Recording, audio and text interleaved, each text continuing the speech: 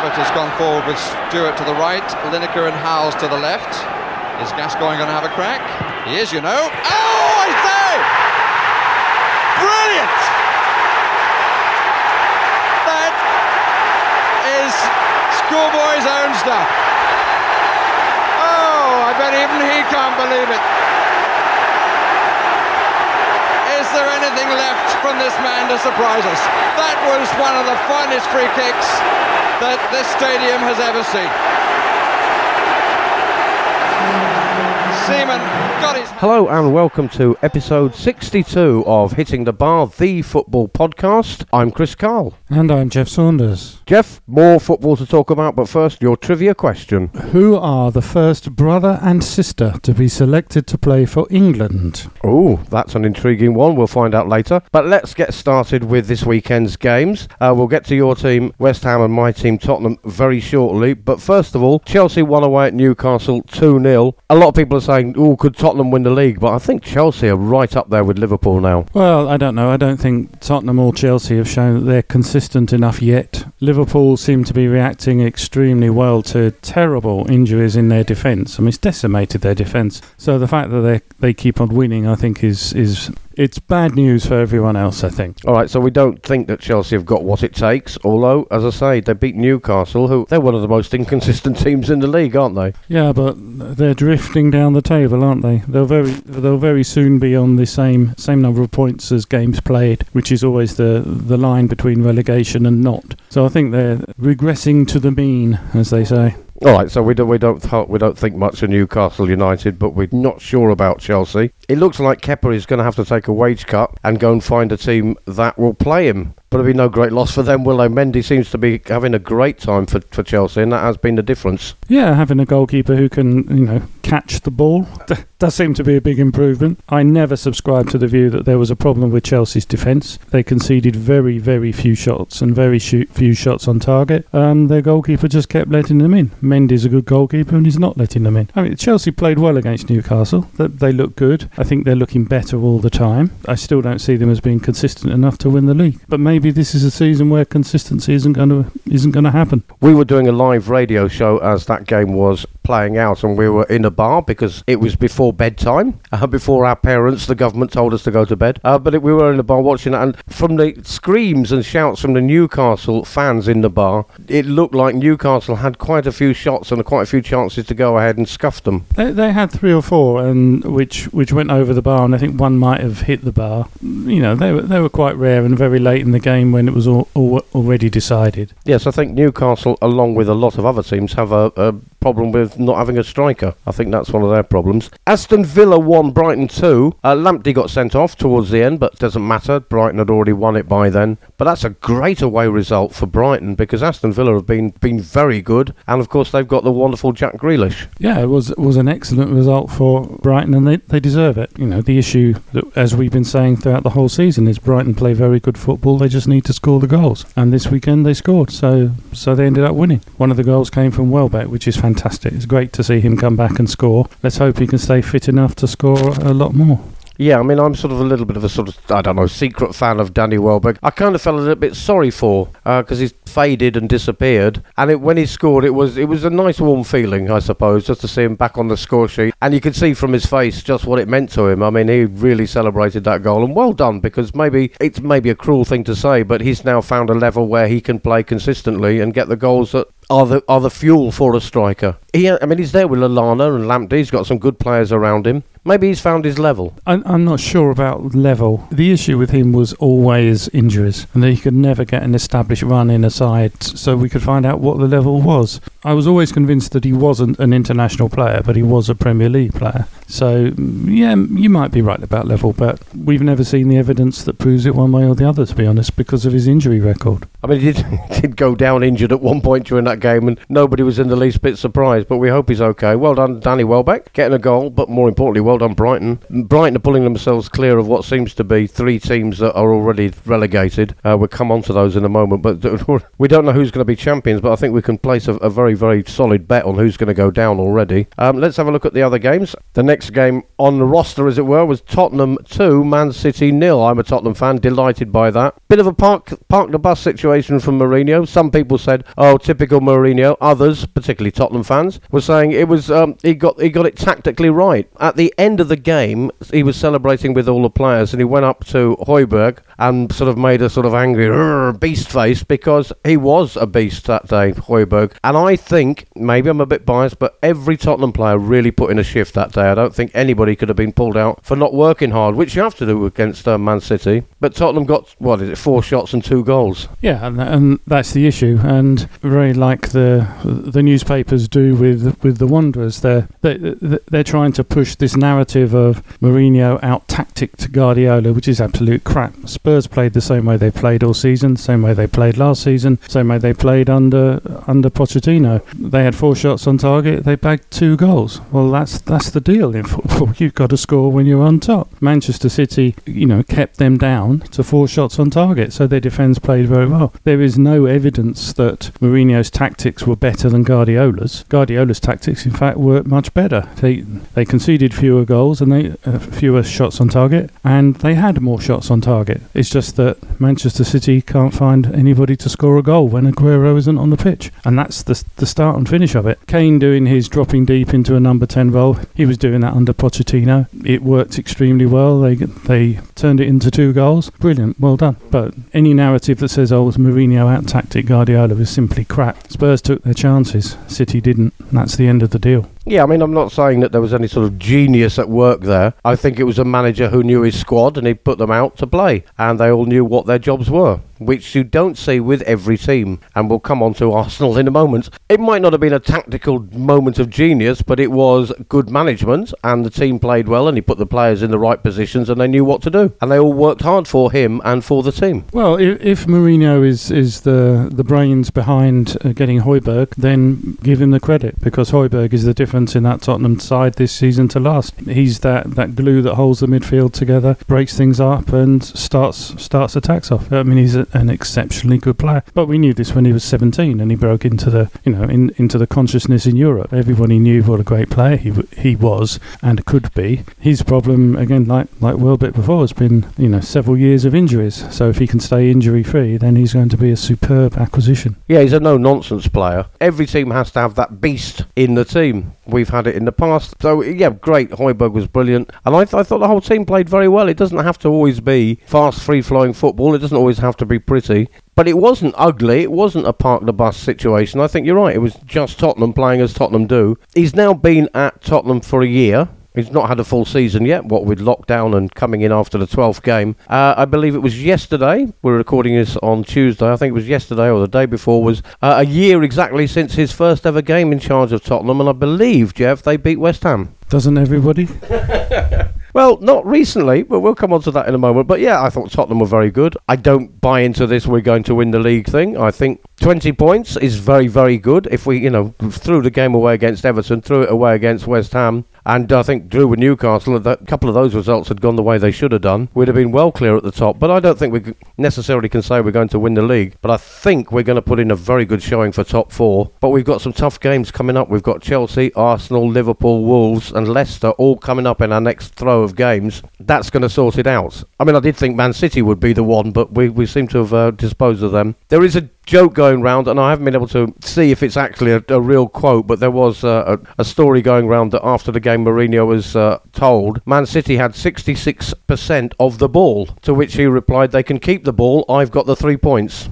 Yeah, absolutely right. I mean, I keep coming back to the Bill Shankly comment when he was interviewed on Parkinson in about 1972 or something. He said in every single football match, whether it's Liverpool playing Tranmere Rovers, and at this time Liverpool were winning the league every year and Tranmere Rovers were in Division 4, he said even in Liverpool versus Tranmere Rovers, there will be 10 minutes when Tranmere Rovers are on top, because that's football, and you have to score when you're on top. That's the secret. You got to do it. City didn't, so they lost. Spurs did, so they won. Yeah, there's no secret in it. There's no sort of special formula. They just worked hard and took their chances, and that is how you win the league. But I'm not saying that Tottenham will. I think there's a lot of other stronger teams as well. It's much too early to say who's going to win the league. If you were forced to pick someone, you'd have to pick Liverpool because they have the track record and the track record of consistency to do it. And Tottenham and consistency tend not to go in the same sentence unless there's always not in there. Yes, that has been our problem in past years, particularly under Pochettino, and I feel that is coming, that Spursy moment. Thought it was going to be Man City, having had such a nice run, but it wasn't. You mentioned there,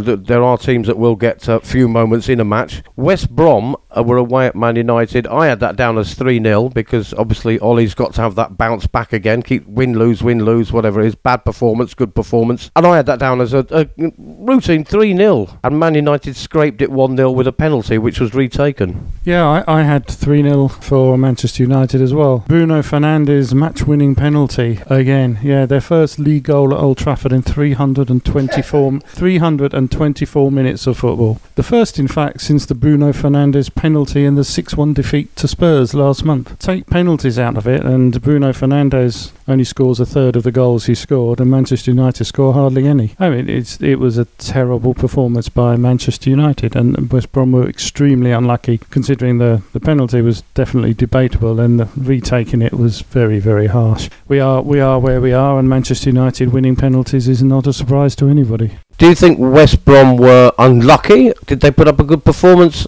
And what's happened to Pogba? Because he wasn't even in the matchday squad. Well, Manchester United were better without Pogba, as they have been for a while.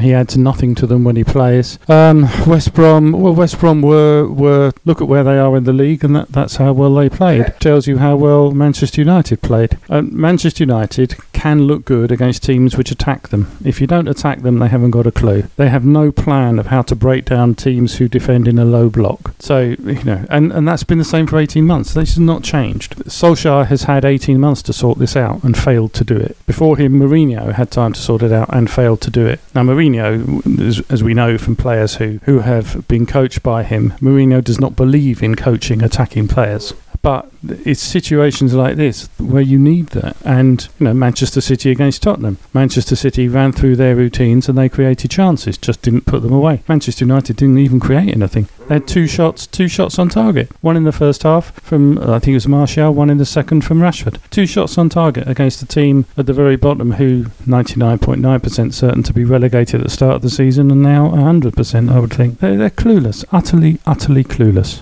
Yeah, dreadful Man United, really. Pogba not in the matchday squad. Talk about him looking to move, not being happy. That's kind of what he seems to do every time the team he's playing for aren't playing well, and he wants to go somewhere and win medals, but he has to be part of the team that wins it, and he's not putting in an effort. And I think Man United, they need somebody or something that does create, as you say. I mean, if Man United have only shot 2 shots on goal, there's something badly wrong. No, I think if only they had a really good creative attacking midfield player like Donny van der Beek who from Ajax. He's really good. Yeah, he'd be great. They should try and buy him. Yeah, I mean that's the whole thing, isn't it? They bought him. Everybody went, ooh, because this is at the beginning of the season. That is possibly one of the best signings of the summer transfer window. As you said, Tottenham signed Højbjerg, which has been a revelation. But Man United's signing of Van der Beek, everybody went, oh, this is an indication that they mean business this season. And he can't get in the team. I was one of those. I thought that is the best signing of the summer. That is exactly what Manchester United need. But they have to play Pogba if he's fit enough to play. That's the contractual situation. Good luck to them getting money for him if they want to sell him, because I don't know who's going to buy him, because his performances show that he's shocking. He's just not worth any money. Rumour last week going round that Barnsley's chief executive or whatever had met with Mario Balotelli's agent to sign Balotelli for Barnsley. But I tell you what, I don't think even Barnsley put an offer in for Pogba the way he's played lately. No, I mean, if you look at how they have played, Manchester United's big money signings, Maguire and Pogba, have been absolutely shocking. Not just this season, but for all of last season as well. Shocking. And that is part of the big problem. The other part of the problem is they don't have a coach who can sort it out. Yeah, Solskjaer still not really doing it for me. You can see whether you like it or not. I know you don't, but you can see what Jose has done and is doing with Tottenham. I feel a difference from the Pochettino time. You can at least see what he's doing. You can definitely, of course, see what Klopp does and brings to Liverpool. You can even see what Sean Dyche brings to Burnley, who are underperforming. But you cannot see what Arteta is doing at Arsenal, and you cannot see you don't say, oh, that's definitely a Solskjaer line-up there. You can see what he's doing. Well, I agree. I think you can see a change with the groundsmen at the Wanderers, because they are more defensive, definitely. They are more solid defensively.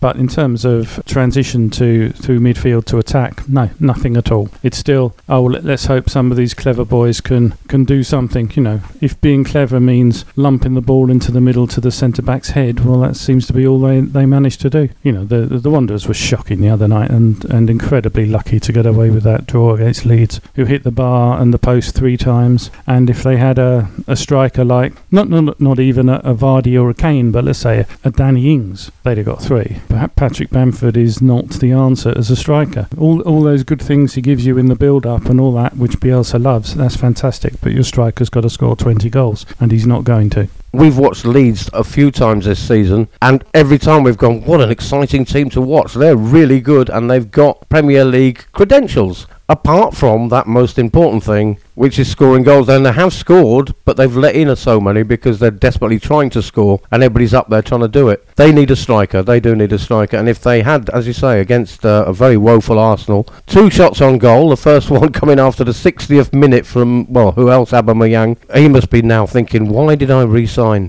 Why did I sign that contract? Well, the answer to that is nobody came in to buy him, and they increased his wages considerably. So he and Willian are sitting there almost in the Mesut Ozil club, trousering a shed load of money in a team that isn't going to win anything and isn't even going to look good failing either. I mean, who was the most creative player for the Wanderers in that match? Hector Bellerin, the right back. He was their most creative player. Now, doesn't that tell you everything? What were the rest of them doing there? In a game of 34 shots, the Wanderers' total was 9, which is close to their seasonal average, by the way. It's a third of the total that Leeds did. That's what they are. And yet the journalists in the newspapers continue to push Arteta as being some genius. And by every single measure, Unai Emery in his first 27 matches was better. A pretty pitiful game as well. I mean, Leeds did really go at Arsenal, but it wasn't a great game to watch. And Arsenal certainly weren't great. Pepe got a red card. A lot of people joking that he did it on purpose, so he didn't have to play with Arsenal for the next 3 games. However, it was a headbutt. I think the Leeds player made the most of it, but it was even off the ball. No reason to do it at all. Got himself sent off. Arteta said that he'd let the side down. I don't think they'd have won if he'd have stayed on the pitch anyway. Leeds were better against 11, to be quite honest. Every time Leeds looked good, it had come as a result of the Wanderers attempting to go forward. So when they just have to get all 10 behind the ball and say, right, okay, it's attack v defence, what have you got? Because that makes it much more difficult. It's much easier to score against a team that's also trying to score against you. So yeah, I mean, Pepe did something well. I watch a lot of the NFL, and last night there was a situation in a match where a player did a similarly stupid thing. He hit an opponent, and the words from the commentators and the ex-players who were commentating was quite important. What they said was this: that player thinks he's more important than his team. Yes, the other guy's trying to wind him up, but you've got to think, if I hit him, the team will be punished by this. I'm not going to do that. So, like Pepe thinks I'm more important than the team, headbutts him, get sent off, and the team suffer. I mean, I suppose Leeds at the beginning of the season, if they were told they were going to draw with Arsenal, be it at home or otherwise, would have probably taken that point, but I think they should be probably disappointed at the end. Leeds 0, Arsenal 0. Arsenal down in the 11th, I think. Sheffield United 0, West Ham 1. a player who scored, who very rarely seems to be getting games. Haller, proving his worth. Oh, definitely. Haller is a 1 goal in 2 game centre forward, and he should be played all the time. He should be played with Antonio, and West Ham would be much better. West Ham deserved the win. The fact that it was only 1-0 was a problem. It shouldn't have been that close. I disagree with most West Ham fans here. I think Bowen should be dropped in favour of having Antonio and Haller up front. There isn't enough production from Bowen. He runs around, lots and lots of energy, does lots of things. He's very, very like Willian at Chelsea, but not much actually happens. And I'd much rather see Antonio, who's got the movement and the speed, with Haller, and the two of them would terrify defences. Things in terms of results definitely going better for West Ham. We've got to do better than win 1-0 against a team that looked lost, to be honest. It was 3 points. The win, okay, fine, take that and move on. All right, and champions Liverpool beat Leicester 3-0. A lot of reports on the BBC and other sports outlets saying Liverpool won with ease and looked extremely good, put Leicester in their place as far as title contention goes, and put it on notice that they are the team they were last season. Was it that easy for them? That is a good description of it, but it wasn't easy at all. They do that because they work harder than everybody else. Everyone else is on notice. Despite having their defence absolutely decimated, they showed Leicester how to do it. And for me, the great thing was Milner's performance. Milner was just wonderful. He is a fantastic player. And a great guy apparently. And his performance the other night was superb. Well, Klopp picked him out for special attention and special notice that he is now world class. Blah blah blah, the usual things. But he was one of those players that we used to say, how's he ever get in the England squad? And he's proven. Well, certainly I said it, and he's proven me wrong because he's now becoming the complete player, isn't he? Well, complete player. Yeah, maybe he's one of these players that's just a footballer. The coaches say, he'll do a job everywhere, which of course ends up penalising you in your career because you're not a specialist. You never get automatically picked. You always get, we've got a problem here, let's put him in there. Well, I think Milner has suffered for that throughout his career, but he's always been good. He's always given 100%, and if he makes a mistake, he puts his hand up, says, yeah, that was me, sorry, we'll put that right, and he does. He's an excellent servant for a club. International player, I don't know, because you don't get enough matches in a row in internationals for the things that Milner does to become important. Each one is a one-off. Maybe you have a player like that on the bench. If somebody gets sent off and you need to rearrange, then yes, okay, you can bring him in and sort stuff out. But for a league campaign, Milner is fantastic. Yeah, he's that jobbing footballer, like you have a jobbing actor. He's not the star of the show, he's not top billing, but you can't do without him in the team. Yeah, so maybe he did suffer from that because he's not got this sort of star quality, he's got the sort of put him anywhere quality. Burnley 1, Crystal Palace 0, described on the BBC commentary as one of the worst games ever. Somebody writing in commented that really they were so bad, Burnley and Crystal Palace, both teams should be relegated now. I don't know if it was that bad, but Burnley got 3 points finally. Yeah, Burnley's rise up the league started. Well, they are streaky, aren't they? When they lose a lot in a row, and when they win a lot in a row. So let's see what happens. My money would be on Burnley staying up, I have to say. But one thing we forgot to mention when we were discussing the Wanderers was that 476 minutes have now passed since Arsenal scored a Premier League goal from open play, and that's under the maestro Arteta. Everybody said it at the beginning of the season that obviously the title is open. There's been some great signings, etc., etc. Anybody could win the league. Certainly, top 4 is going to be hotly contended, and Arsenal will be up there. I don't see it now. I really don't. I think yes, Tottenham are very well known for being inconsistent and having those Spursy moments, and if we lose against Chelsea, we could go on to lose the next 4. But I don't think Arsenal have got it in them to challenge us for the top 4 now. I think they and Manchester United are dropping out of that race. I think Man City will rise up the table. They are below United currently, but I think they'll rise up. Whatever the opposite of I fear for Arsenal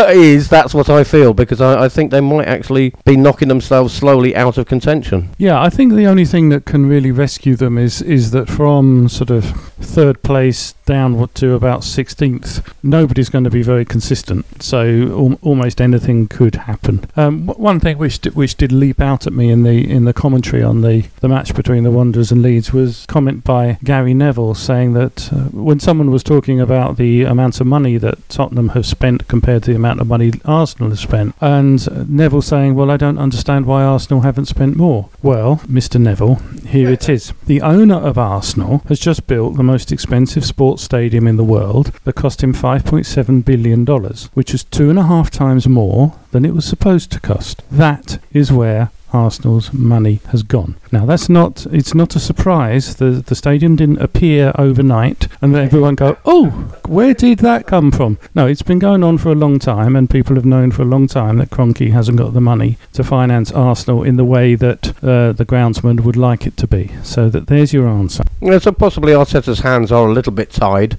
and he hasn't had the opportunities to buy players he did, but nevertheless they have got a few players they've signed, and they re-signed Aubameyang and all that, and it was a big fanfare, and they've got Pepe, well, not for the next 3 games. You said about the team sort of from 4th down or 3rd down being inconsistent. Well, here we are at Wolves 1, Southampton 1, 2 of those teams, Southampton having a flying start to the season, but those are 2 teams that will sort of level out, aren't they? And that was them being level, 1-1. Yeah, they're going to level out round about where they are at the moment, something between 5th and 8th. I think they will both finish in that range. Yeah, along with Everton and West Ham probably. That's what we're going to get. What was fascinating yesterday was listening to the interviews after the match from the Southampton players and how much they love Hasenhüttl. They love him and they love playing for him, and they were saying it and you could see it in their faces. He's really instilled something very special there. So that maybe the challenge for Southampton next season is going to be keeping their manager. Yeah, it's not often you get that, is it? It's normally when will the manager be sacked. Southampton drew away at Wolverhampton. That's a good point for Southampton then, not points dropped. Yeah, definitely, and I think if Wolves had changed their way of playing just a little bit, it could have been quite different. Wolves, certainly this season and for most of last, have been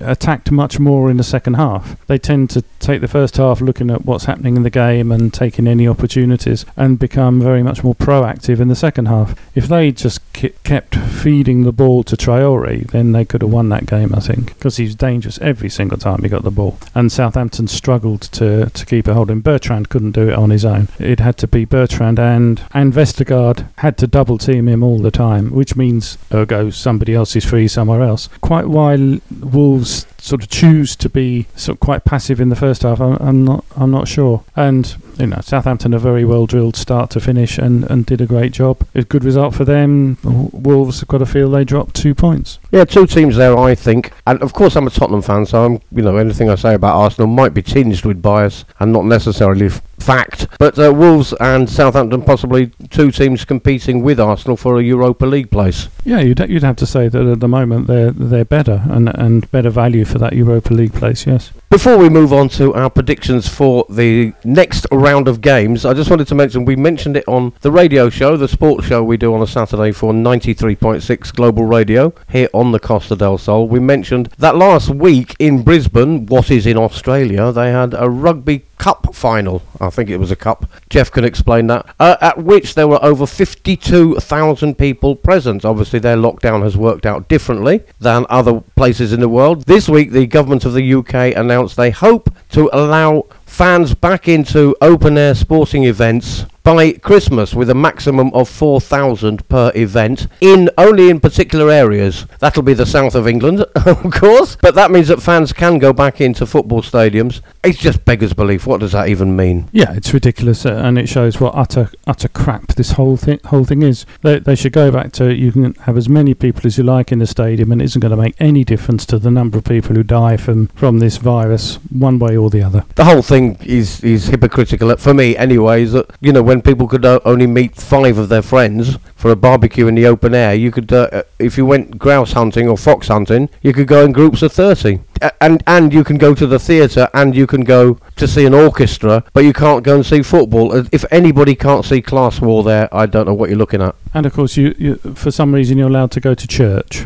I mean, come on, it's ridiculous. It's a farce, the whole thing. Let us back into the stadiums to watch our football. All right, let's have a little look at what's coming up this weekend. Strangely, and I thought about this last night when I was watching the commentary for the Crystal Palace game, and they say, what's coming next? Crystal Palace, having played on Monday, are the first game to play this weekend, and they play on Friday. It would seem to me if you played Monday, you would be on the Saturday roster. But there we are, Crystal Palace against Newcastle on Friday. Yeah, why don't they have a roster? Why don't they say if you play Monday, then next week you play Sunday, next week you play Saturday, and just roster it round? Because these different TV companies have different matches. We've handed the game over to the TV companies, and basically nobody wanted that game. Yeah, it's nonsense, and football's got to take back control of this and say as part of their negotiations next time, look, we will put up the schedule, you choose what you want to watch. Yeah, 2-0 to Palace. I'm going to go for 2-1 to Palace. Brighton against Liverpool is the early game on Saturday, a 12:30 kickoff in the UK, a game that, talking of scheduling and TV rights, both Frank Lampard, who was the early game last Saturday and won it,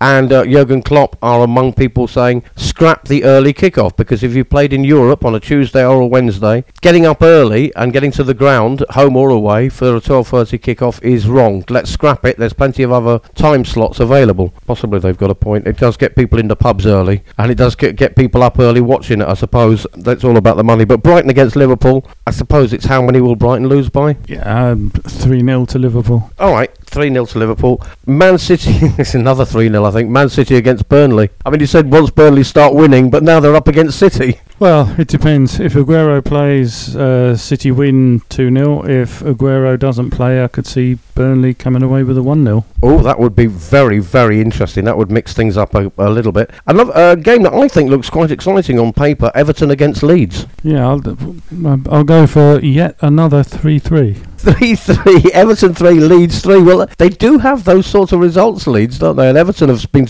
winning and losing and scoring and everything. All right, I'm going to go for 2-2. And a game that could be absolutely dreadful, West Brom against Sheffield United. Oh, God, you can't have minus scores, can you? Oh, I don't know. 1-0 to Sheffield United. Yeah, I think so. Southampton against Manchester United. Now, if the Man United that played last week turns up, then I think Southampton could have that. I think Southampton should be very, very difficult to beat by Manchester United. So, let's assume that Manchester United get a penalty, because they always do. 2-1 to Southampton. And then also on Sunday, a game I'm absolutely fearful of. Chelsea-Tottenham. Chelsea are at home. Chelsea are on form. Tottenham on form but inconsistent. I always feel it's very nerve-wracking being a Tottenham fan. Even when you're 2-0 up, you just can't relax. And against Chelsea, who in the past we'd have had some very ding-dong battles and very aggressive battles. I don't even want to call that one, but I can't see Tottenham coming away with 3 points. 3-1 to Chelsea. That's you off my Christmas card list. Arsenal against Wolves. I'm going for a draw. 2-1 Wolves. All right, 2-1 to Wolves. Let's hope so, Jeff. Let's hope so. Leicester against Fulham. Got to be Leicester, hasn't it? And Fulham are down, aren't they? Oh, Fulham are down. I mean, they were down when the whistle went in the final of their playoff game. Yeah, Fulham's woes with penalties continued in the last match. 2 matches ago, it was the dreadful Panenka. This match, the bloke kicked the ball against his own ankle and the ball went over the bar. And everyone wondered why was the referee pointing for a free kick? Of course, if you kick the ball against your own ankle, it is an indirect free kick. The 2 worst penalties of the season so far. It's something Fulham can win. If they get another penalty and manage to screw that up, they might get all 3 for the season.